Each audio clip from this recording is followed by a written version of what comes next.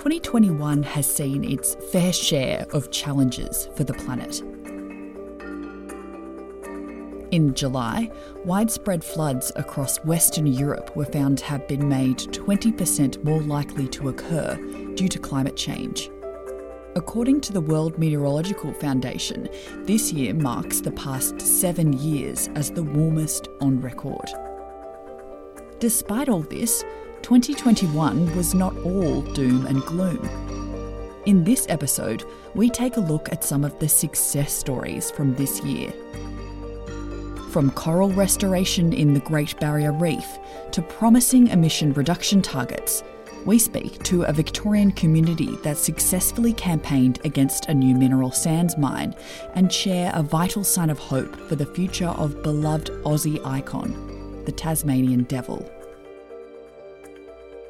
You're listening to Think Sustainability. I'm Sophie Ellis.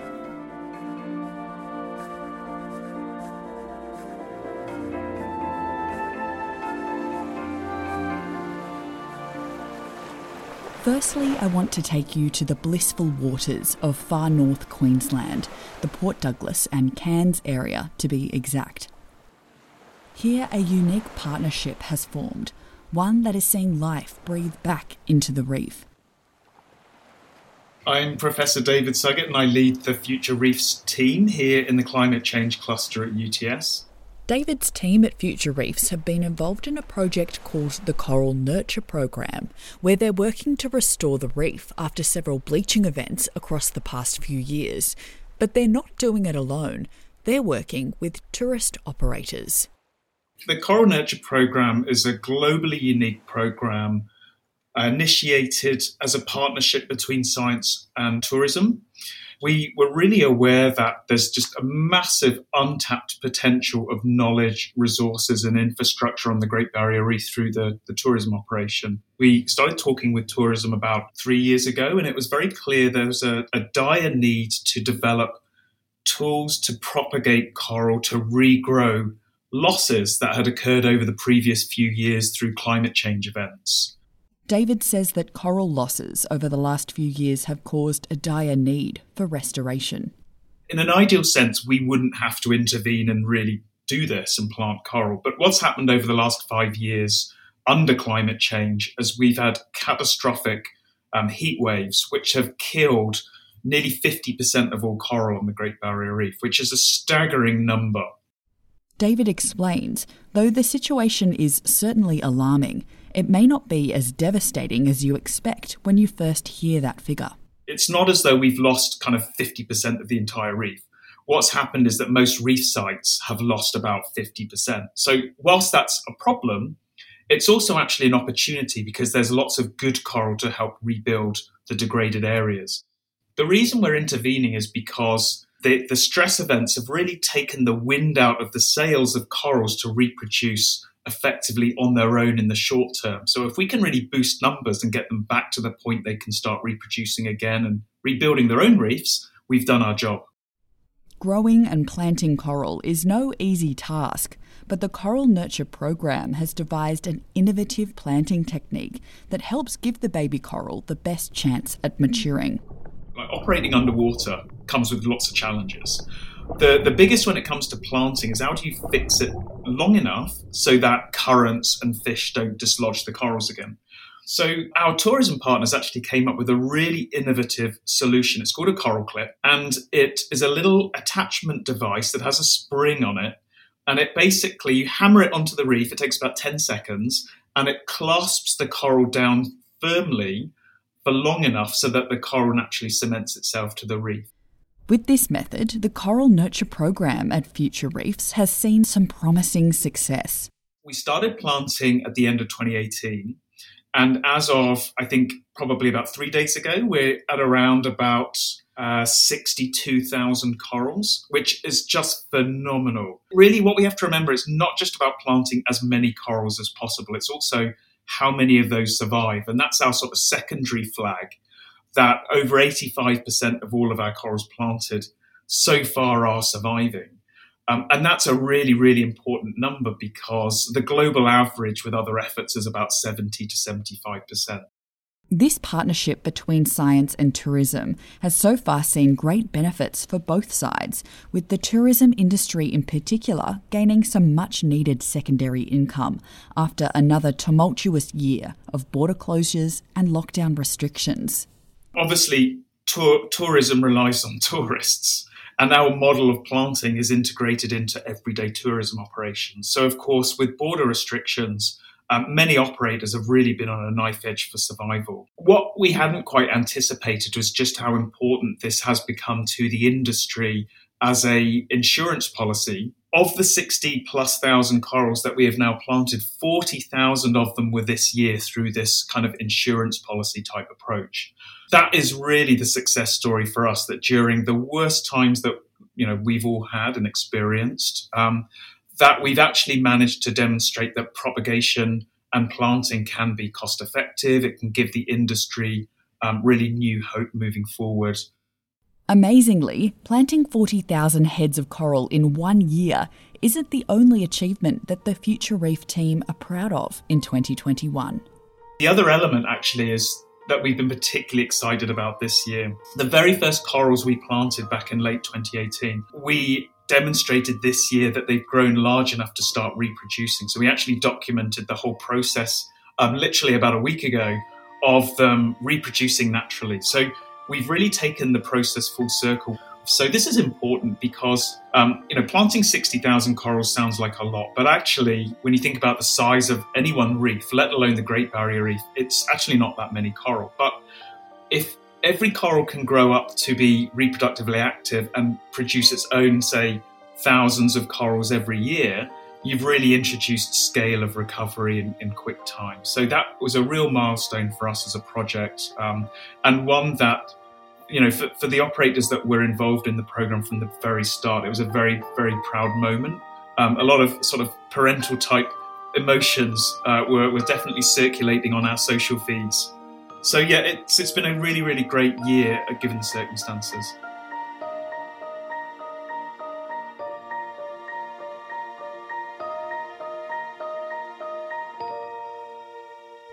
With the most anticipated international cooperation on climate change of the decade, COP26, under wraps this year, the establishment of emissions reduction targets by various states, nations and industry emerged as a consistent theme of 2021.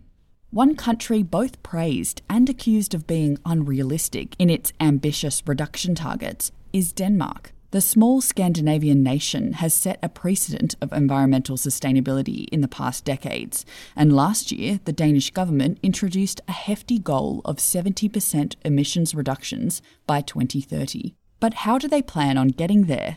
My name is Lise Valbom and I'm the CEO of Food Nation. I'm an agronomist and I've been working in the agriculture and food area for more than 25 years.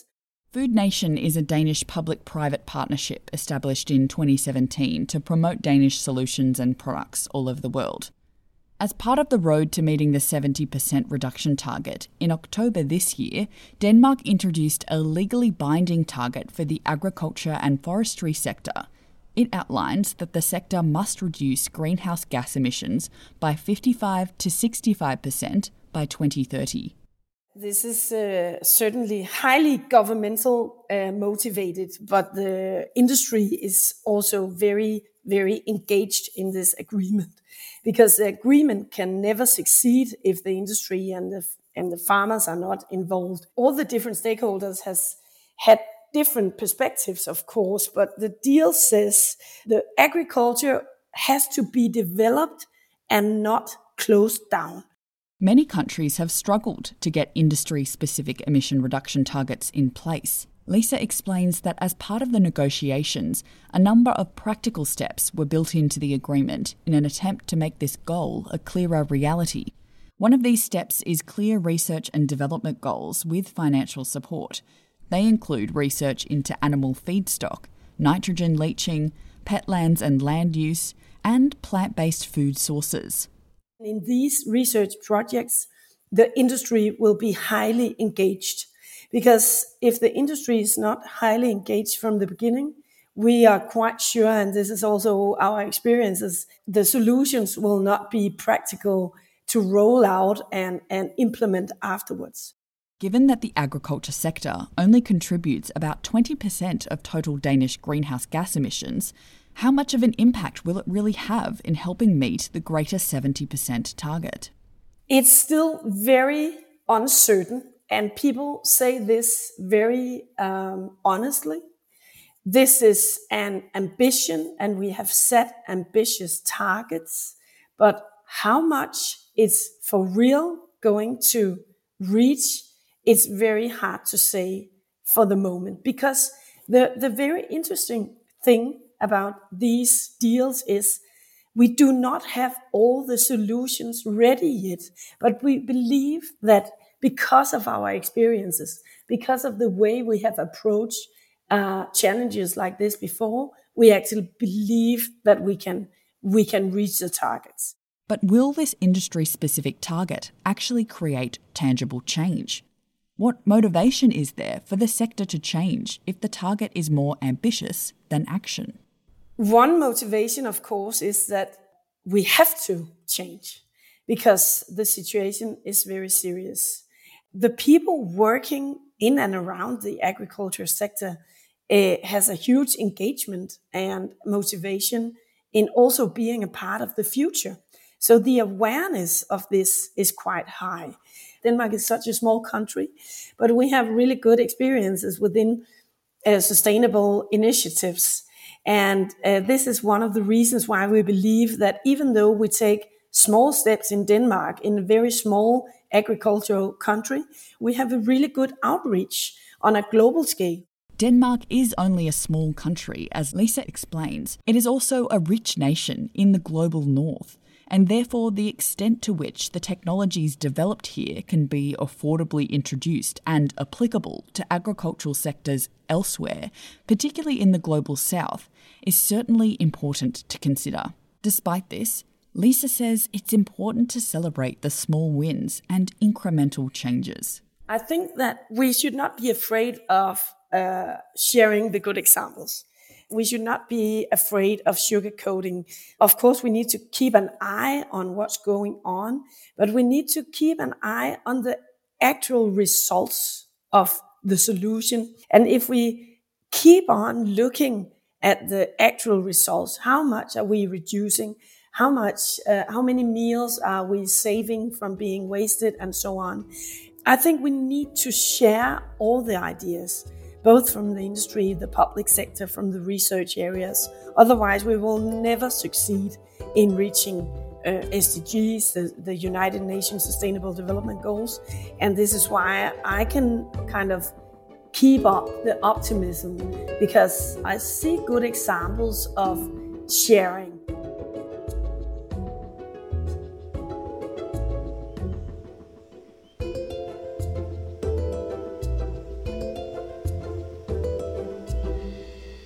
This year marked a pretty exciting milestone for conservation efforts in Australia. The Tasmanian devil, one of the largest remaining carnivorous marsupials on Earth, have been classified as an endangered species for over a decade.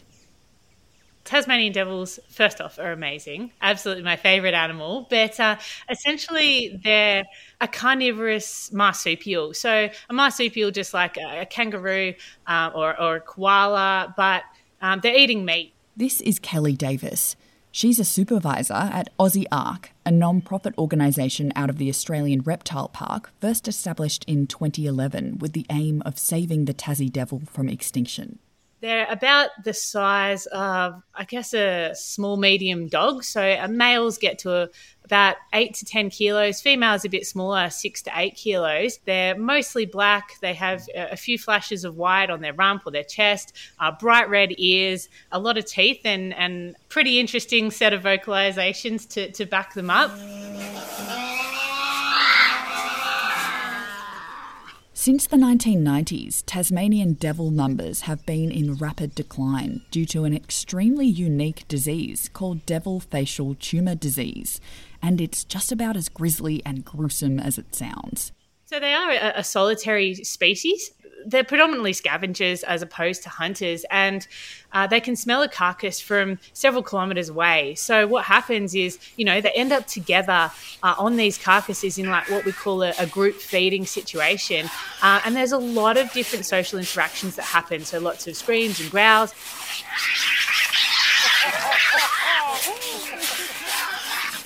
A lot of little fights break out. It's really in these contexts and as well as males fighting each other during breeding that's caused the devil to really come undone. And that's due to what's called devil facial tumour disease. Now, it's a contagious cancer. It's not a virus or a bacteria. And they cause these really horrible tumours to grow on the face and in and around the mouth. And sadly, it's fatal in near 100% of cases. And it's really knocked the devil population over the last 25 years. AUSIARK's effort to restore devil populations has taken a new approach in recent years through the reintroduction of the species from their Tasmanian habitat back to mainland Australia. So we're based in the Barrington Tops. We're at an elevation of 1,300 metres. The reason that this location was actually chosen was essentially we wanting to recreate the natural environment of the Tasmanian devil. And so we wanted an environment with vegetation and climate as close to Tasmania as you can find in New South Wales. So because we're so high, typically, we're 10 degrees cooler than that down the bottom of the mountain. And we have people come visit from Tasmania and go, it feels just like home. And that's exactly what we wanted for the Tasmanian devils. But what happens to an ecosystem when a species that's been missing for 3,000 years is returned? Kelly says that it seems much longer in human time than it does in Earth time. In fact, it may well help alleviate some of the human-introduced woes to the place. So obviously to us, 3,000 years sounds like a really long time, but evolutionarily it's, the blink of an eye. It's really not a significantly long period of time in terms of evolution. So the Tasmanian devil used to be on mainland Australia, and all the species that we still have here have, coexisted and co-evolved to have the Tasmanian devil within that ecosystem. And they do play really important ecological functions. You put back the species that are supposed to be there, and it really should help the ecosystem fall back into a better balance. And the benefits in terms of, feral cats and foxes and things, the potential there is to be really beneficial having the devil present as well. Breeding for a Tasmanian devil is a dangerous, very loud and difficult endeavour. So far, the program has bred over 400 joeys. But survival is not easy as a little Tassie devil joey, which made the big milestone of 2021 all that much sweeter for Kelly and her team. Confirming those pouch young in those joeys that we'd released was, that's hard to top.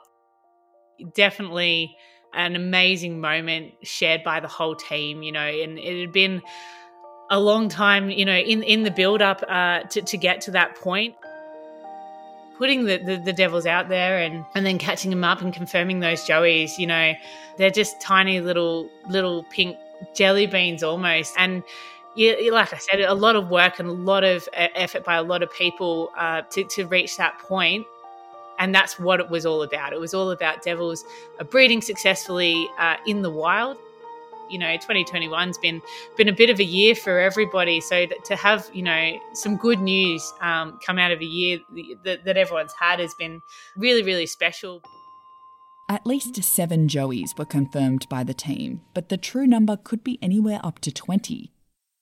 We're sort of on the precipice of literally right now. This week, we're actually going to do more trapping and hopefully trap those joeys that we saw in pouches, tiny little jelly beans 8 months ago, catch them as independent little juvenile devils.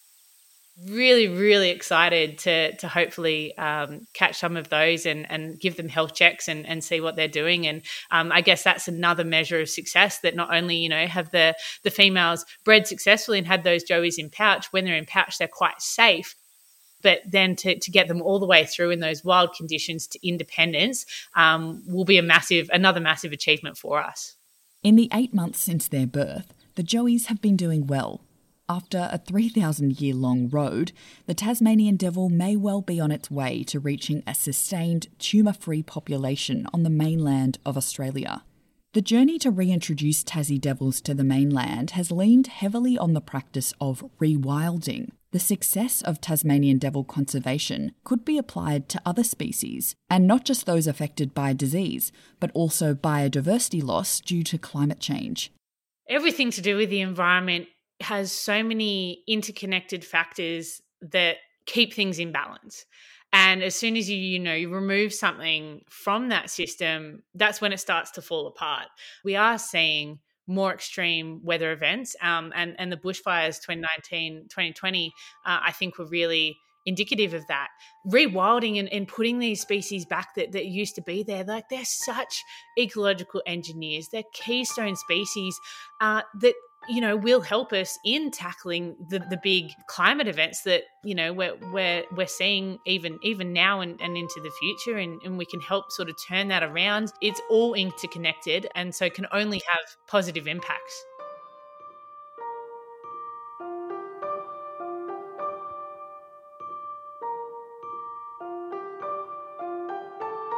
Finally, I want to bring you to the rolling green hills and vast fertile plateaus of the East Gippsland region in Victoria. This year, a small community nestled beside the Mitchell River have successfully battled against the instalment of a mineral sands and rare earth mine in their midst. The Calabar proposed mineral sands mine was to be located in Glenaladale, and it was also to be located very close to a large horticultural growing area of the Lindenau Valley. That vegetable growing area is a major producer of, food bowl basically for Victoria and for the country. This is Debbie. For several years, she's been involved in a campaign called Mine Free Glenaladale, who have worked to raise awareness of the environmental risks posed by the mine, which was first proposed in 2014. At that time, the community had just experienced major bushfires, so loss of houses and cattle and fencing, and Calabar arrived within 2 weeks of that major bushfire saying that they were proposing to have a mine at that location. And it's changed significantly over the time period when they initially proposed the mine to during what's called an environment effects statement process, which is a Victorian process. The EESP process uncovered a suite of environmental concerns for the health of the landscape, communities and cultural sites surrounding the proposed 1,675 hectare mining project. So there were significant concerns on surface water environments, downstream wetlands and groundwater resources. Biodiversity was a significant concern because Calabar threatened species, endangered and vulnerable species, erosion of the soils. The soils in that order of 700 large trees across that area, which Aboriginal and historical cultural heritage values. A very major consideration was the number of people who lived in close proximity to the proposed mine. And the Mine Free Glenaladale campaign was first established by impacted farmers and landholders. In the 7 years since the mine was first proposed, the campaign has garnered support across the country and the state. So it started small with a group of impacted landholders and then spread from there through community information sessions, looking at the broader impacts, because indeed this had impacts across Australia because of the produce that's provided across the country and the potential impacts of contamination of that produce. There were 910 submissions to the Environment Effects Statement hearing. And that was the most number of submissions that had ever been put into an EES process. So that showed a strong opposition to the project. Only 9 of the submissions were in support of the project. So that was 1% of the submissions were in support. In November this year, Victorian Planning Minister Richard Wynne rejected the mine, finding it posed a significant risk to the environment and valuable horticultural industry. Oh, I can't begin to explain the emotion. People were crying. People knew how the environmental effects were such that they needed to be found as being unacceptable. There were so many of them, and there were such consequence that in our hearts we felt that it must be identified as being unacceptable in terms of the environmental effects. There's only one other mine that's been stopped in 20 years through an environment effects statement process, an EES. And therefore we felt, what are the odds for this one being stopped since so few had been stopped? And so the sense of relief was enormous. There's been huge pressures on the community over that period of time. People have been on hold, and there's been a lot of stress because of it. And the whole sense of relief of that decision was enormous. I can't tell you how enormous it was, like hugging and crying and tears, and it was just phenomenal.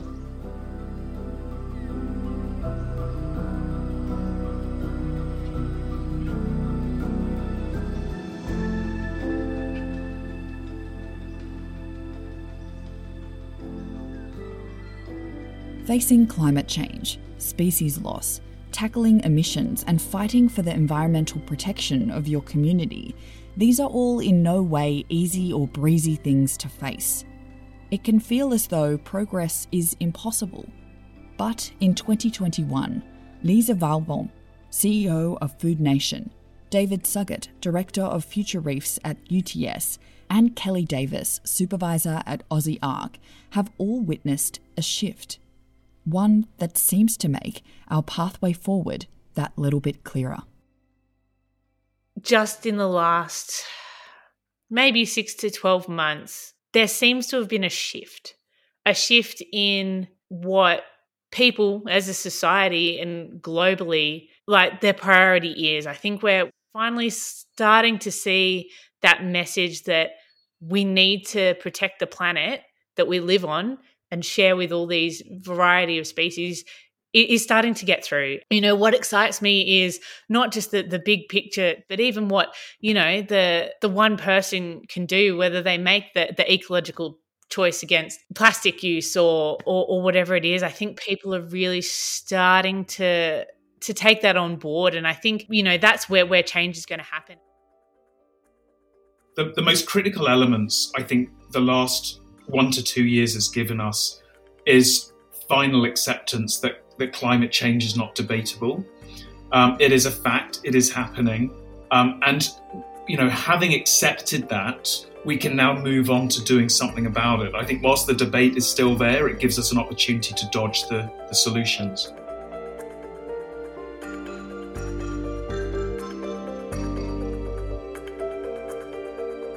Think Sustainability is made possible with the support of 2SER Radio, the University of Technology Sydney, and is heard around Australia on the Community Radio Network. Think Sustainability is made in Sydney, which sits on Gadigal land of the Eora Nation, whose sovereignty was never ceded. You can subscribe to Think Sustainability wherever you get your podcasts. I'm Sophie Ellis. Thanks for your company.